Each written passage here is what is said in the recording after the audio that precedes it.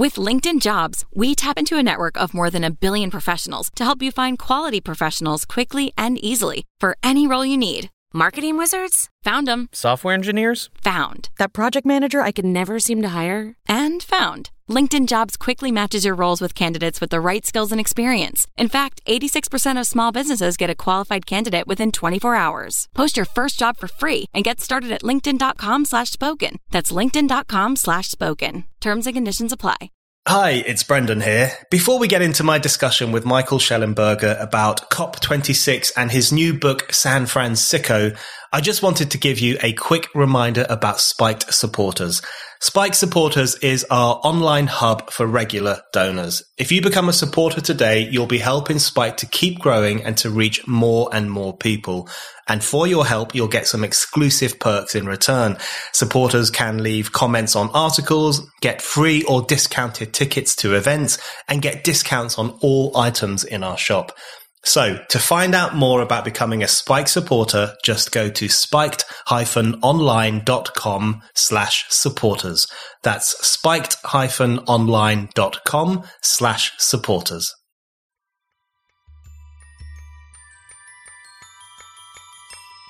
The elites are completely delusional about what's happening in terms of climate change. Meanwhile, they fly in 400 private jets. It's a record number of private jets. It's all of the douchebags, in a single conference. I kind of go, are they really that tone deaf, or are they actually is this a kind of performance of performing their superiority? There's so much pageantry here, a self-celebration, the narcissism, the histrionics, and of course, all of their agendas falling apart around them. Hello and welcome to the Brendan O'Neill Show with me, Brendan O'Neill. This is a podcast in which an esteemed guest joins me to talk about the big ideas, the bad ideas, the problems and the controversies of life in the early 21st century. In this episode, I am delighted to be joined by returning guest Michael Shellenberger. Michael is a commentator and author based in the US. He has written extensively on environmentalism, and he has played a key role in challenging the more apocalyptic claims of climate change activists.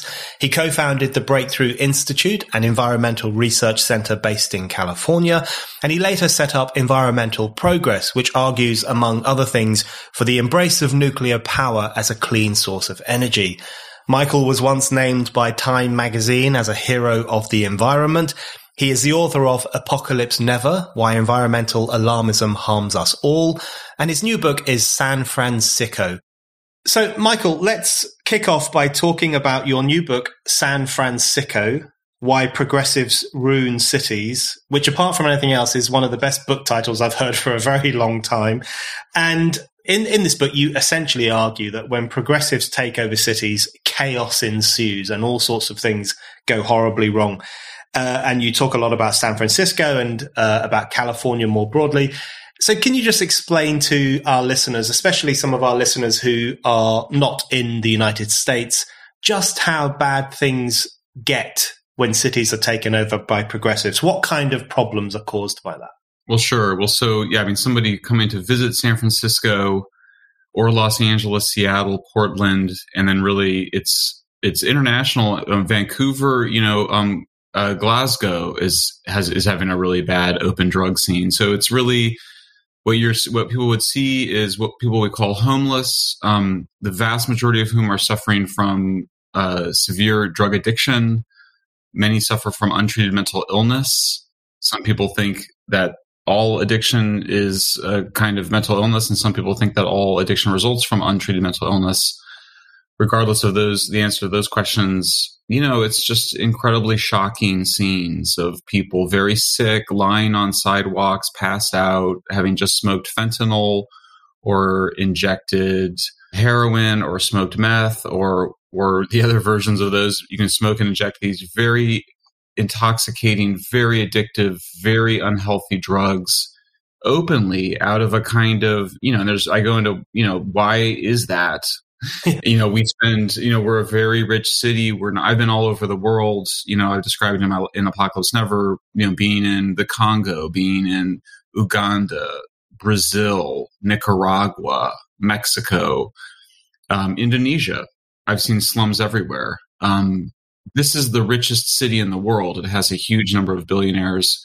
So what was going on? I mean, it's my hometown. I love it. So that's what I wanted to figure out. That's why I wrote the book. It's funny you should kick off like that, because that's one thing I've tried to describe to friends of mine who have not been to San Francisco or to Los Angeles. And I've been to both of those cities. I love them both in different ways. I particularly like San Francisco. I think it's an amazing place. But the way you describe it is actually very apt and very accurate. And when I've described some of the scenes I saw when I was in those cities, friends of mine in London have just refused to believe what I'm telling them. So if I tell them that in Los Angeles, you can walk down a street and there will be rows and rows of tents, people living in tents. That's where they live. And sometimes they will be sat in front of the tent, shooting up or taking drugs or engaging in colorful arguments or whatever else it might be. Or when I told them that in San Francisco, I've seen people defecating in the street and also doing drugs in places that are very close to the high streets or the fashionable streets. And there's a kind of often a lack of distinction between those areas.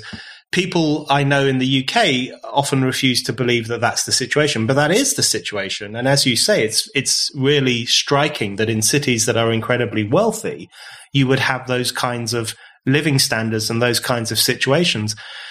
So just to bring in the subtitle of your book, which is Why Progressives Do This to Cities, could you just give us an outline and then we can kind of dig down into it in a bit more depth? What is it, do you think, in a nutshell, what do you think it is about progressive ideas or progressive policies which lead to those kinds of living conditions? In a word, victimology. Right. Just the ideology of victimhood.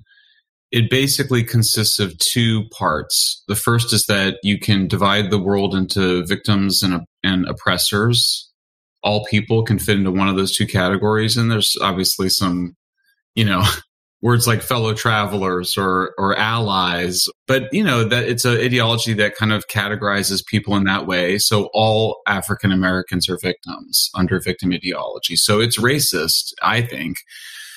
It's obviously because you're making sweeping statements about the essence of whole groups of people based on, super arbitrary criteria often. So, it is what it is. I mean, it's probably very familiar to you and your readers.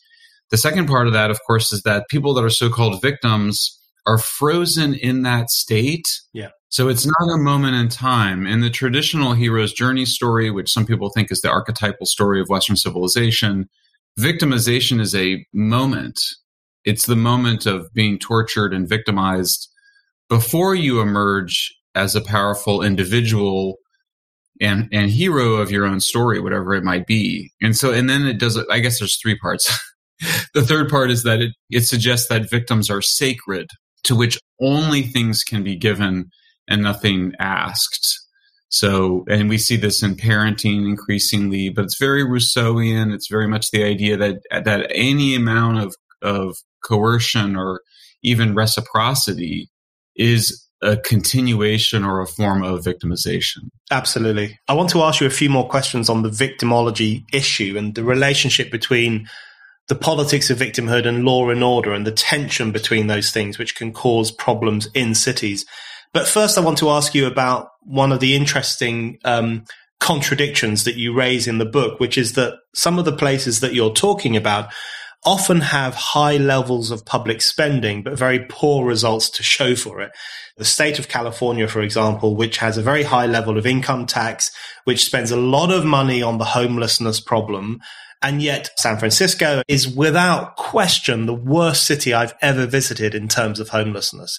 And you give other examples where often progressives will come to power saying, we're going to do something about the drug problem. We're going to do something about the mental health crisis. We're going to do something about the awful situation that significant numbers of people live on the streets, don't have their own home. They come to power with these pronouncements, with large plans for public spending, but often the results are worse than they would be in a city that is not necessarily run by progressives or not necessarily seen as a kind of left-wing city. So how do you explain that tension between the high levels of public spending, the huge pronouncements that are made by these leaders, and the results which are often just staggeringly bad.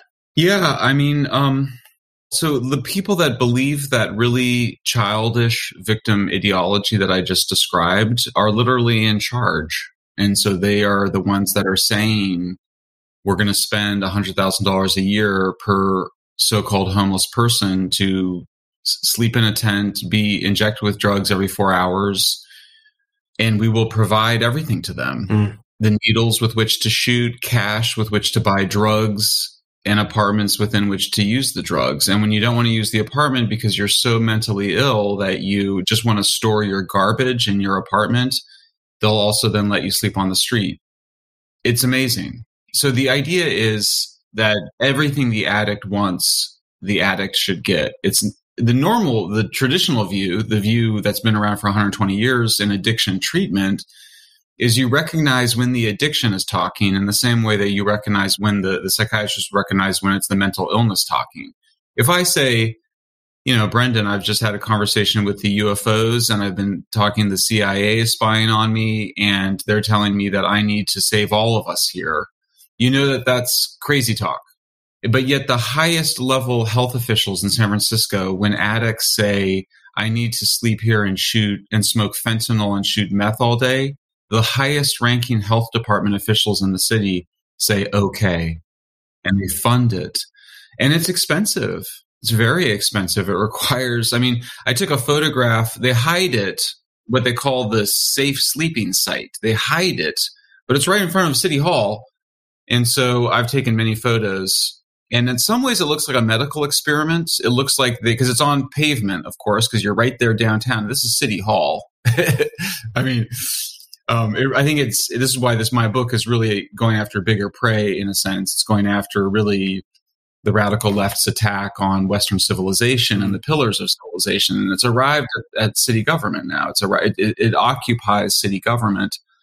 There is corruption. There's financial corruption. We call it a homeless industrial complex. Obviously, a lot of people making a lot of money at professional managerial class, the mid-level and senior people obviously make a lot of money and they get to live in San Francisco and they get to feel morally superior.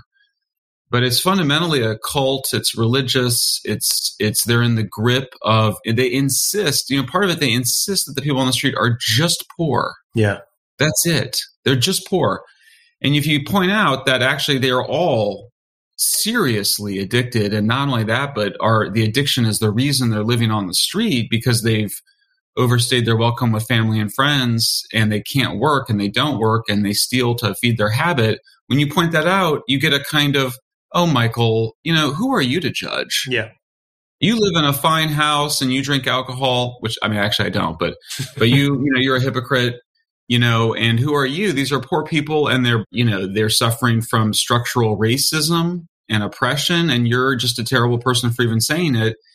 And then as I discovered and described, they defend the ideology very fiercely. So they even then say, they just go further and say, Michael, you are going to foment violence against people on the street. The result of your writing, the questions you're asking, literally. Yeah. That kind of question I was told by a Democratic Socialist former member of the city council was like, Michael, those questions increase violence against people on the street. It's absolutely bonkers and absurd. But of course, we see it with the trans issue. We see it on a bunch of issues. But they defend it and it works. Most professional managerial class people, including journalists like myself who live a nice life, and you don't have to put up with that. You don't have to put up with people out there publicly saying Michael wants to increase violence against poor people. Most people don't want to deal with it.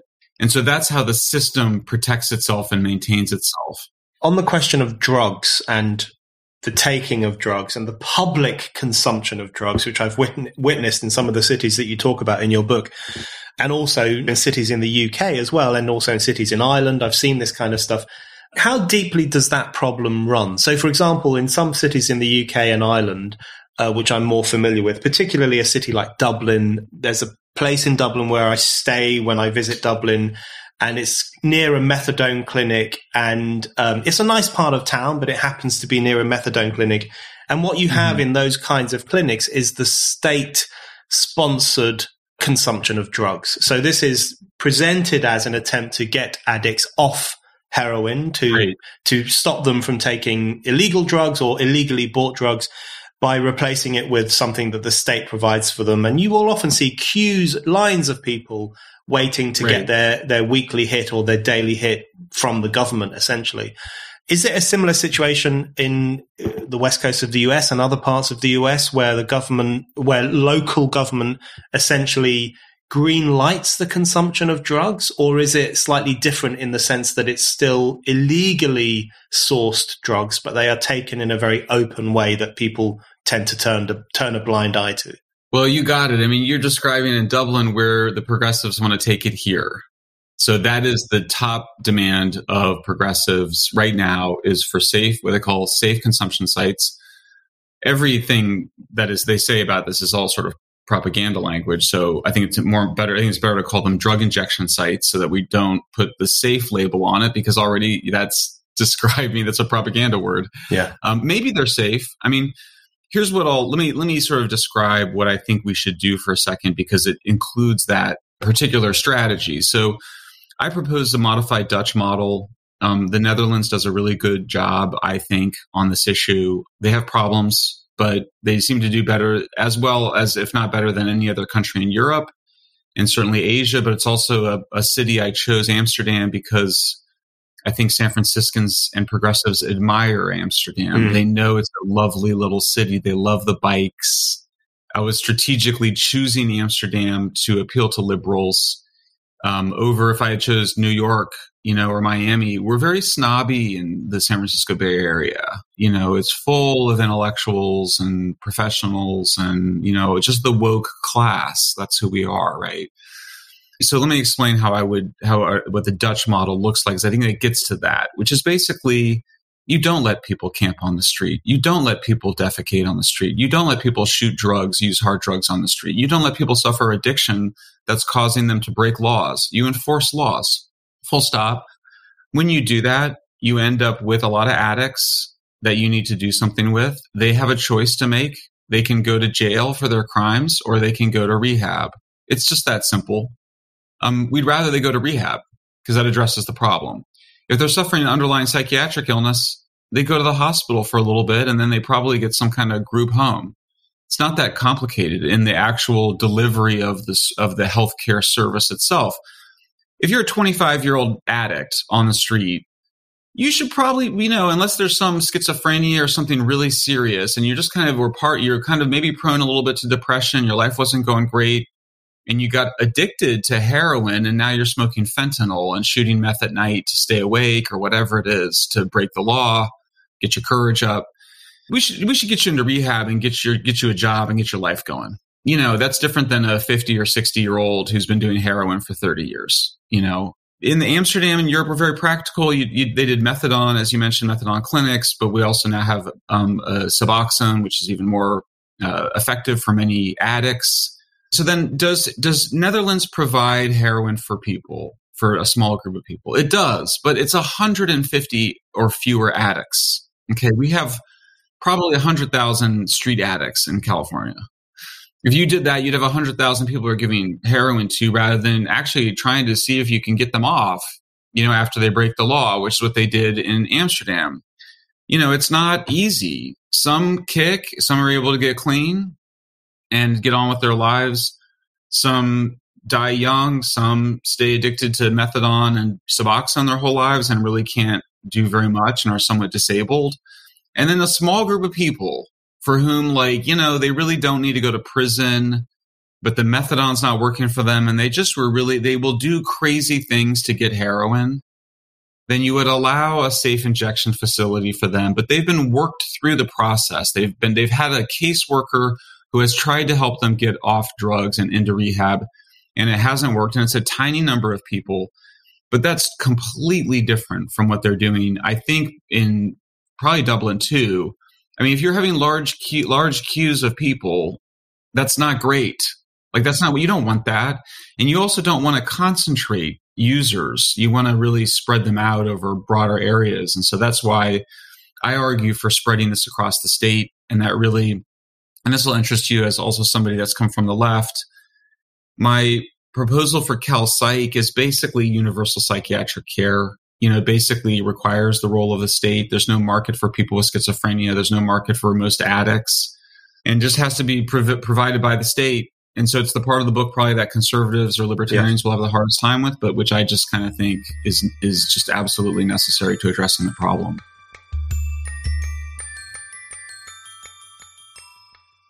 Spiked is producing more brilliant content than ever. The best way to keep up with everything we do is by signing up for our daily newsletter. It's called Today on Spiked. Every weekday, you'll get a roundup of all Spike's content, plus some exclusive commentary from the Spike team. So, to never miss a thing, go to spiked-online.com/newsletters and sign up to Today on Spiked.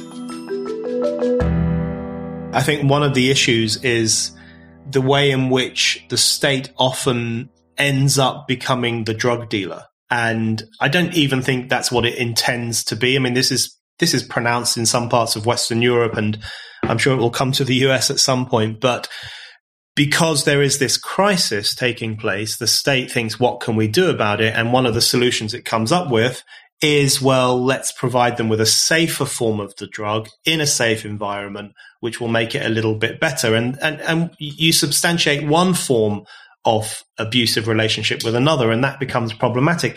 But I think one of the instigators of that, and I want to move on now to the question of law and judgment, and the importance of law and judgment, judgment in the social moral sense and law in the legal sense, and how the undermining of those two things means that progressive politicians have lost their way. So you've touched upon the fact that you will often have people saying to you, well, Michael, who are you to judge this guy on the street who's shooting up on the street corner and living in a very dilapidated condition?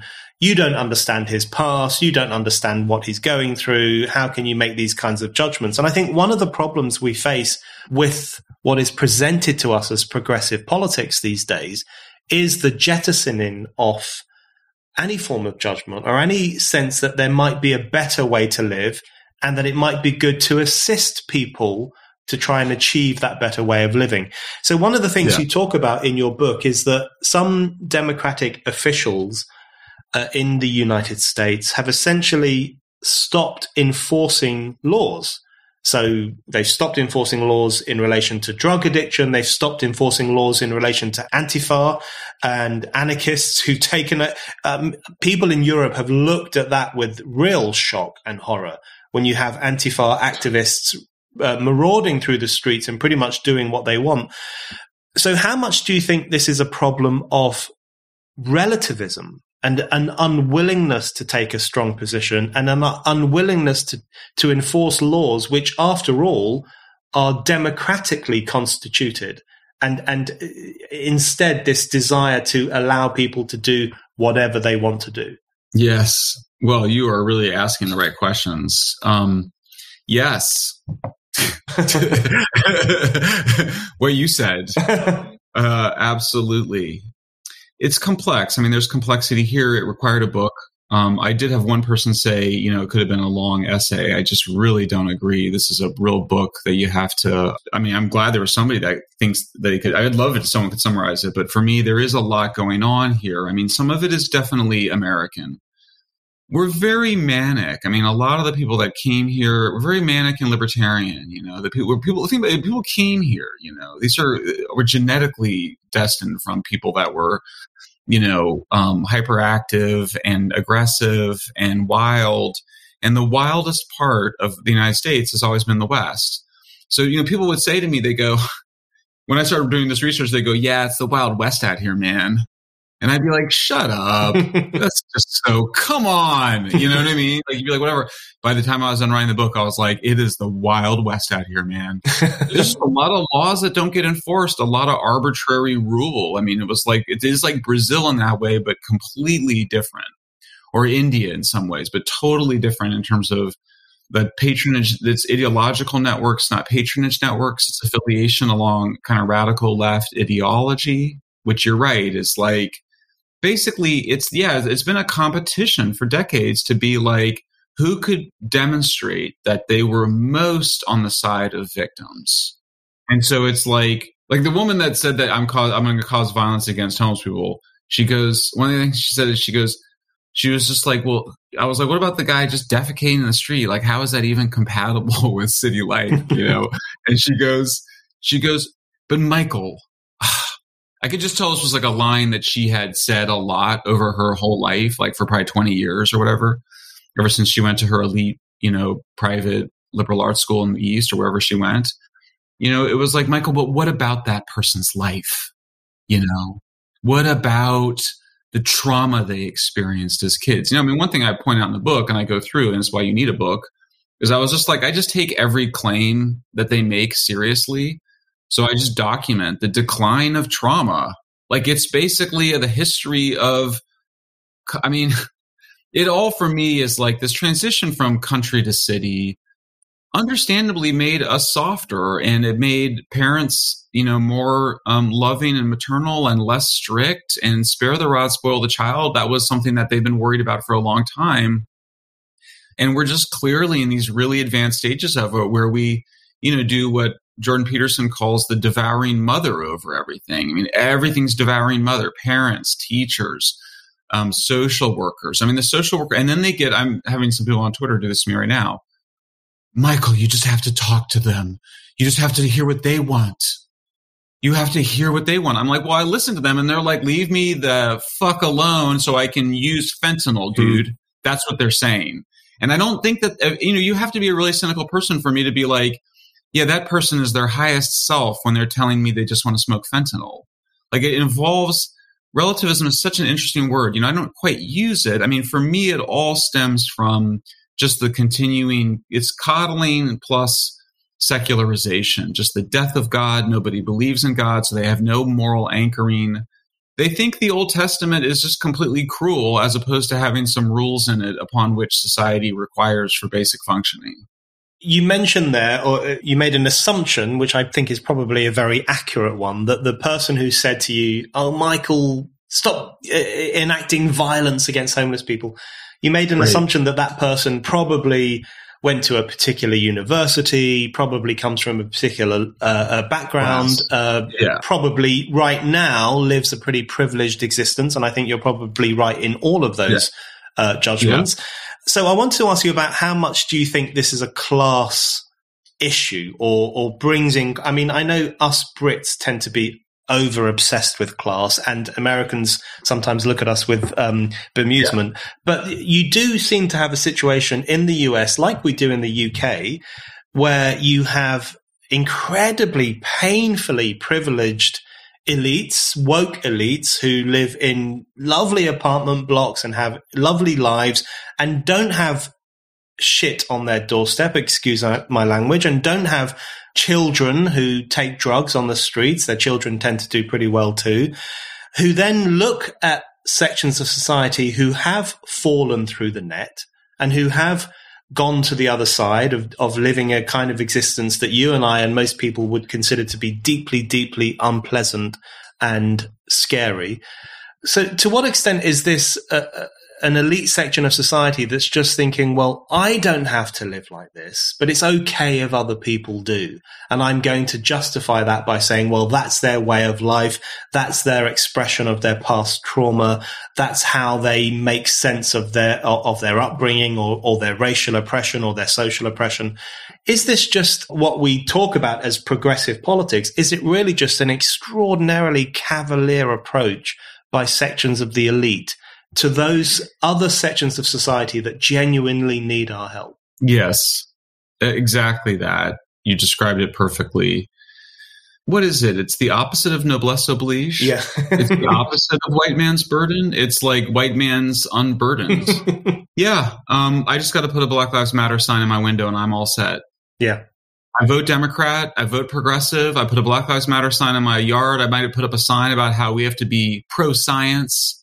Just all the usual progressive nonsense, while you basically, vote for people that demand the non-treatment or the ill treatment of mentally ill and drug addicted people of color, disproportionately poor and disproportionately victimized, no doubt about it. I'm not arguing that people aren't victimized that are on the street, just that levels of abuse and trauma have declined while this problem has increased, suggesting that the problem is more a consequence of coddling and prosperity than it is of poverty and abuse. Yeah, I mean, what you said is exactly right. It's pretty dark, man.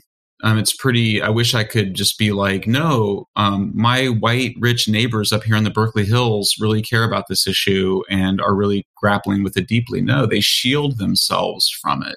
I mean, after spending 2 years on this, I don't feel moral living here. I don't feel moral paying taxes. I feel immoral. I feel tarnished by my state in the same way that I think of how people in South Africa felt during apartheid, and maybe currently, by the way. But nonetheless, I feel this is wrong. I'm still very progressive in some ways. I'll pay the high taxes. We have the highest taxes in the country on most ways. I'll pay them. But then I want to see my brothers and sisters on the street treated rather than treated like garbage. I want to see that happen. And so, yeah, I mean, obviously this book is upset. This book is angry. I'm upset. I'm leading protests with parents whose kids are addicted to fentanyl on the streets and could die any day from the drugs that the city is helping them to use. It's outrageous. And it's a consequence of a very ideological culture. The amount of ideological bubbles and the ways in which progressives, now there is politics, and we're having this conversation the day after a major election in the United States where a Republican came from behind on this issue of victimology and political correctness. The Republican won in Virginia, which was perceived to be very democratic. So reality is intruding. I actually find my mood improved in recent days. I think the complete catastrophe at climate change talks, what a joke it's been, the fact that we're in a global energy crisis because of overinvestment in renewables and underinvestment in fossil fuels, I feel more optimistic. But yeah, I mean, San Francisco is really about how progressives construct a moral justification for what are obviously immoral policies. I think you've outlined there very well what I think is a kind of almost a system of neo-feudalism. And what you have are, and we have this in different ways in Europe too, but you have a section of society that derives its moral authority and its financial clout, because they're often very well paid, from looking after another section of society that is destitute, on the streets, addicted. And what you end up with is this incredibly dangerous relationship between those two sections of society, because the people who derive their moral authority from the victim script, or the idea that people just can't help the way they are, they depend for their moral authority on the continued existence of that section of society.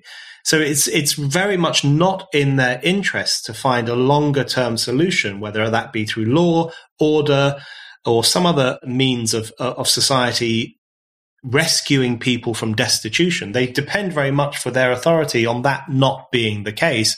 And so they have this instinctive desire, or this instinctive drive, to naturalize what to people like me and you is a very unnatural situation, which is the signing off of vast swathes of humanity as simply being beyond help.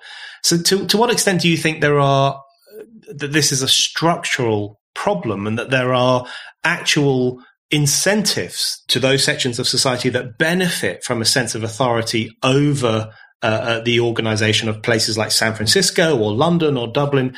To what extent do you think there's a structural barrier to people taking on board the kind of ideas you're pushing, which would be, I think, beneficial for those at the bottom of the ladder? Great question. Massive structural. I mean, we call it the professional managerial class. I think the one question is just whether, if you were to change the system to be more like Amsterdam or like Netherlands in California, where you're looking to get people towards independence, away from dependence, would it cost less? Would it require fewer people in the professional managerial class? I don't know. I mean, there's some days where I just think the system is much more expensive because it's so inefficient than it would need to be if you actually tried to get people the care they needed. I definitely have other people who I really respect who disagree and think the system would be more expensive. I became very clear very early on that it was unknowable, both because of definitional reasons in defining what mental ill spending went into in California and how much of it was for homeless. Plus, how do you count, all the fire services? Because about half of the fires in LA now are caused by homeless people. So for sure, there's definitely that. There's also the classic thing, the old debate around how much of it is ideological and how much of it is material. And what's interesting about it is, in this case, Marxists used to call this the lumpen proletariat, what we call homeless, street addicts, these street scenes, people that are not working and just living as really dependents on the state, or to some extent on private supporters, whether family or the sector.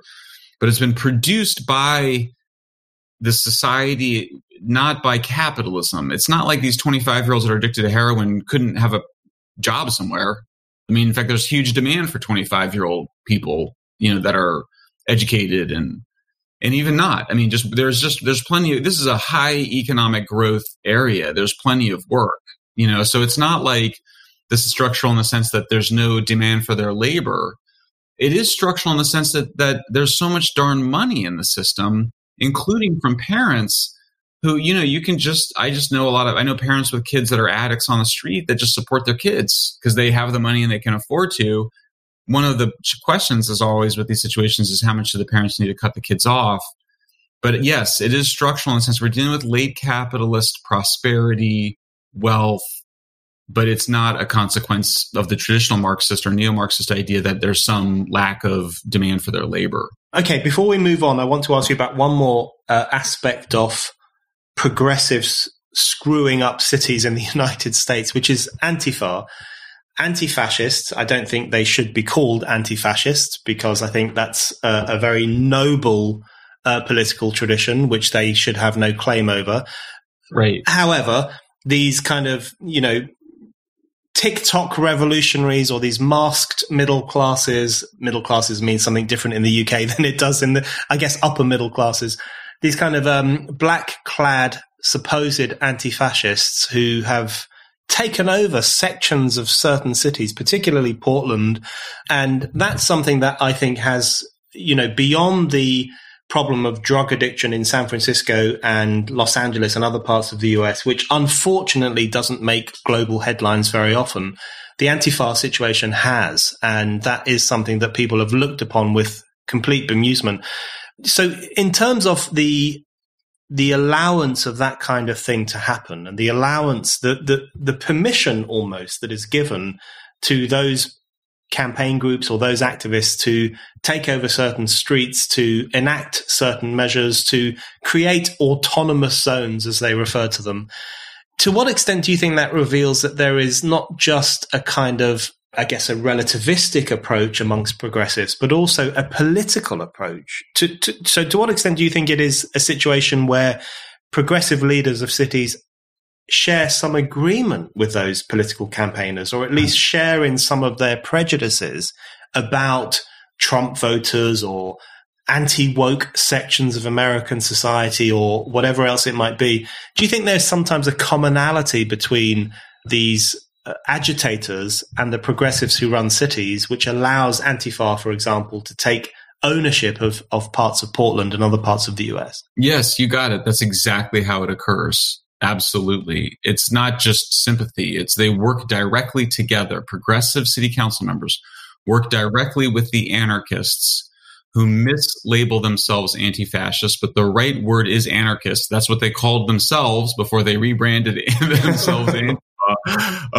And they're anarchists in every way. I mean, I, by the way, was there when the Black Bloc was smashing windows in Seattle in 1999. This is a group I know very well. I know anarchists. I know anarchism.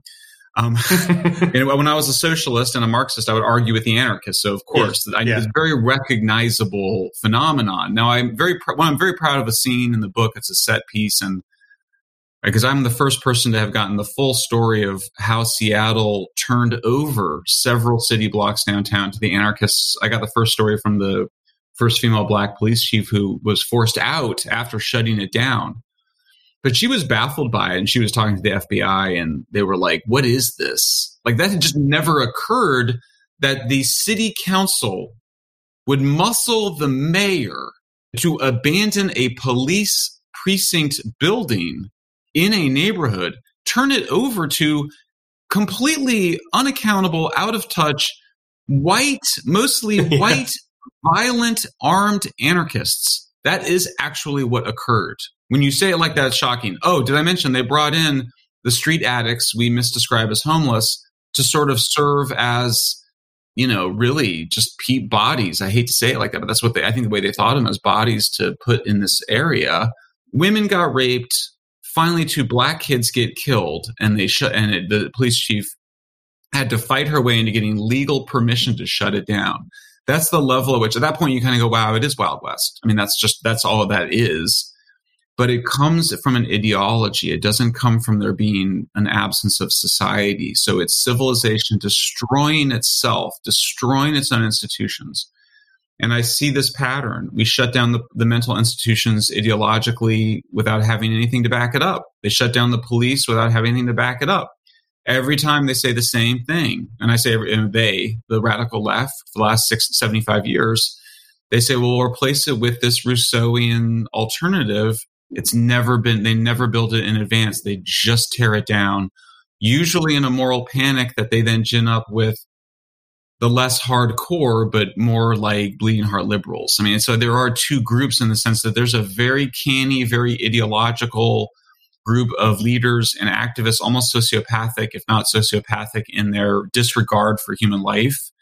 And then there's just the regular bleeding heart liberals like my bougie neighbors in the Berkeley Hills who vote for them as candidates because they just use all the right propaganda words and they push all the right propaganda buttons. So, yeah, I mean, that's the basic manipulation.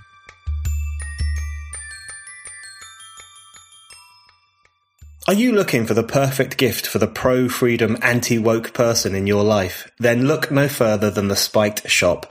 You can now get your favorite Spiked slogan on a t-shirt, hoodie, tote bag, or mug, including ban nothing, question everything, love Europe, hate the EU, and cancel culture. And if you're a Spike supporter, you get a 15% discount on everything in the shop.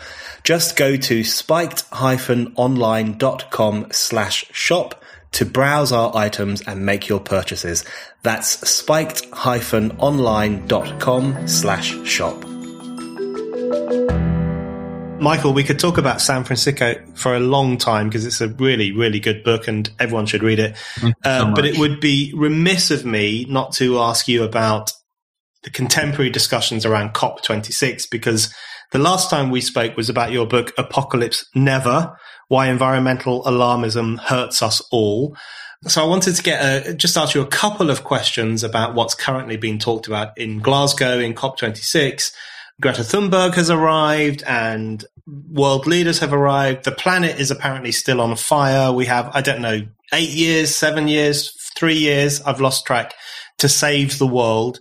So there has been a ratcheting up of the kind of apocalypticism that you have taken down. And one thing that you've argued before very effectively, I think, is that for too long, the climate change discussion has kind of flitted between the denialists on one side who think everything's absolutely fine and the apocalyptists on the other who think that the world is going to end in 10 years' time. So are you observing COP26? What do you think about what's happening there? And where do you think that discussion is at the moment? I think, the elites are somewhere between being completely delusional about what's happening, both in terms of climate change. I mentioned in a piece today for Unheard that emissions have declined 26% in Europe, 22% in the United States since 2005. We're in a coal to gas transition. It's the climate activists that have created a global energy crisis. Meanwhile, they fly in 400 private jets. It's a record number of private jets. It's all of the, douchebags, in a single conference. I tweeted yesterday and I was only, I was sort of experimenting intellectually on Twitter. I'm not sure I believe all of it, but you kind of go, are they really that tone deaf, or are they actually, is this a kind of performance of performing their superiority in the neo-feudal way that you're describing? I mean, remember, the feudalism was really full of pageantry. Mm-hmm. There's so much pageantry here, a self-celebration, the narcissism, the histrionics. And of course, all of their agendas falling apart around them. I mean, they couldn't even get a ban on financing coal plants, which was like low-hanging fruit given the gas revolution. Chinese Premier Xi and President Putin did not come. But meanwhile, China's announcing a huge build-out of nuclear power plants. So, what matters on climate change is just using gas and nuclear. That's really all that matters. That's it. All of this other garbage around renewables and, basically making energy expensive is just, while flying around in private jets is just neo-feudalism, like you've described, and it's hard to be like, after Prince Harry and Meghan Markle were just raked over the coals in 2019 by the media and hated by the public, for them to go do the exact same thing this fall, flying back from a climate conference in private jets, you have to kind of be like, are they really that stupid? Or are they actually just saying, you know what? We're not hypocrites. We just follow a different set of rules than you. I've been asking myself the same thing over the past few days, because obviously this COP26 is happening in the UK, in one of our major cities, in Glasgow. So we've got wall-to-wall coverage here. And the optics are so unbelievably dreadful. So you have, as you say, 400 private jets. We had Joe Biden driving around Rome at the G20 in an 85-car convoy and then flying to Glasgow in Air Force One. Prince Charles is at COP26 and he's saying, well, everyone needs to tighten their belts and save the planet. This is a guy whose family, the royal family, has flown enough air miles over the past 5 years to get to the moon and back, and then around the Earth's equator 3 times. I mean, that's extraordinary. Most of us couldn't do that in 50 lifetimes. So there's an extraordinary level of hypocrisy and decadence and stupidity that's going on. So I've been asking myself a similar question. Are they just that stupid? Or have they now reached a level where they simply don't care about the disconnect between their way of thinking and our way of thinking? But one thing that you've written about very well, and we've talked about it before, is the extent to which this has become, there's a religious atmosphere around the climate change issue. So as you say, there is a problem. It's a problem that's relatively easily resolved through the use of gas, and particularly through the use of nuclear. And those things should be promoted as much as possible. And yet you still have this constant promotion of the climate change alarmism, the end of the world, this apocalyptic vision. And you've argued that environmentalism, or climate change alarmism rather, has become a kind of a set of false gods for lost souls. And to what extent do you think COP26 is confirming your view of the role that ideology plays in some people's lives? Yeah, well, it's such a fascinating case because you get to see the ways in which the beautiful ways in which people are both blind and aware of their behaviors. Yeah.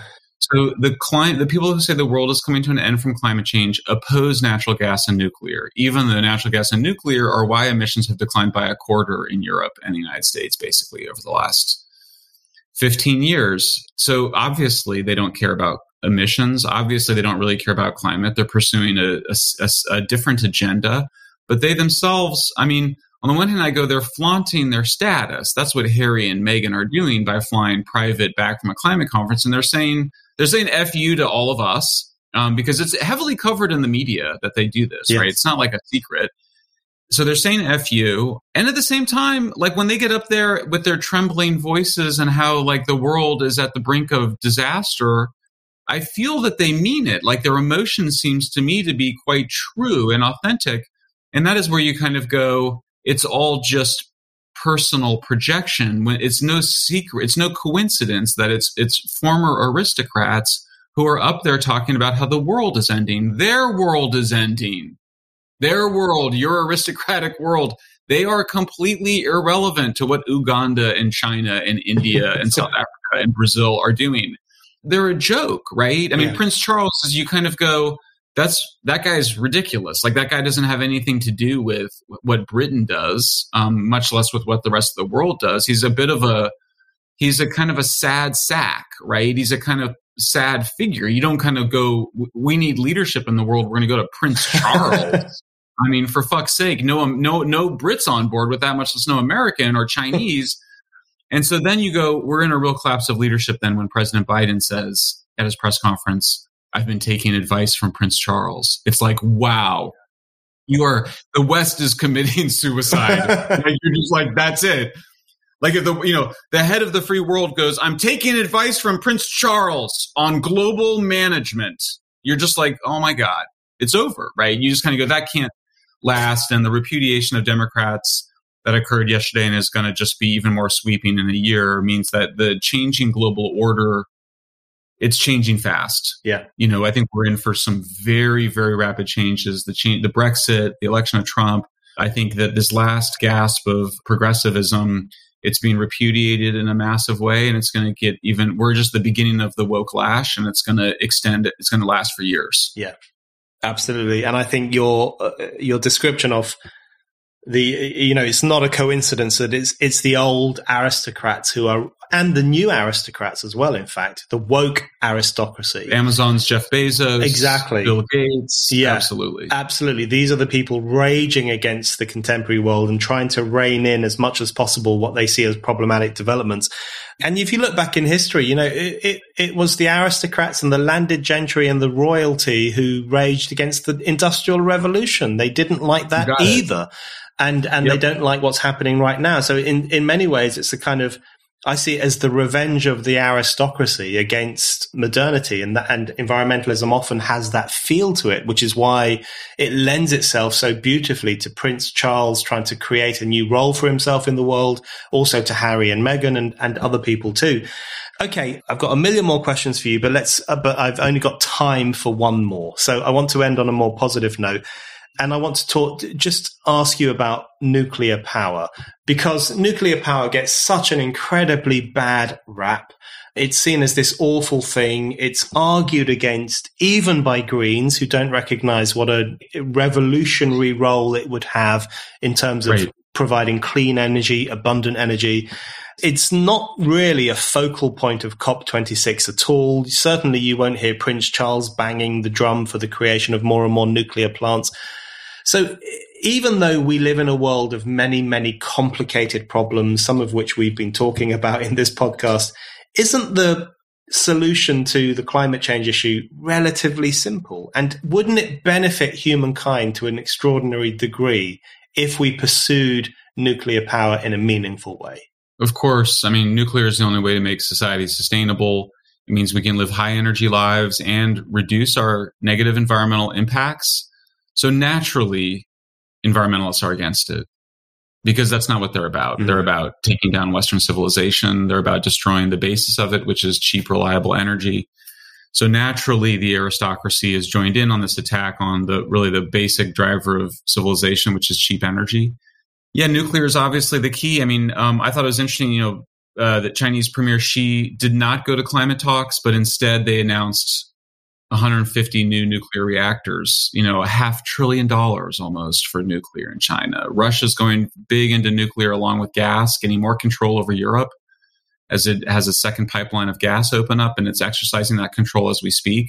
So nuclear becomes the only way for Europeans to achieve their own economic and energy and national security. So they're not dependent on imported energy.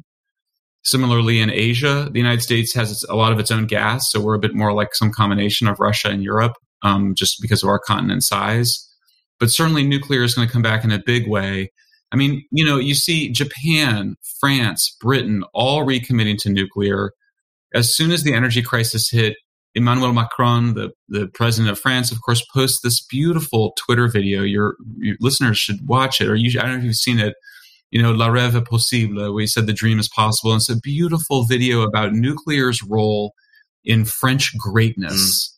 It's little snippets of just everything from rockets and jets and trains, high energy world, Marie Curie, women's liberation, heart transplants, DNA research, really fast cuts, beautiful, inspiring music. And I was like, yeah, that is the future. And you see it embraced now by the center left, in France in the form of Macron. I think the center right, and he's responding to pressure from the right. I think as the right continues to beat the nuclear drum, it's going to succeed politically. Michael, thank you very much indeed. It's great being with you, Brendan.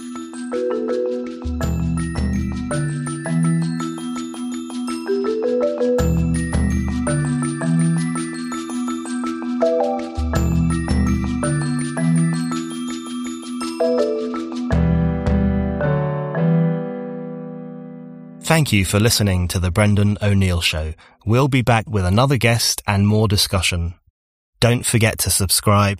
And in the meantime, keep reading Spiked at www.spiked-online.com.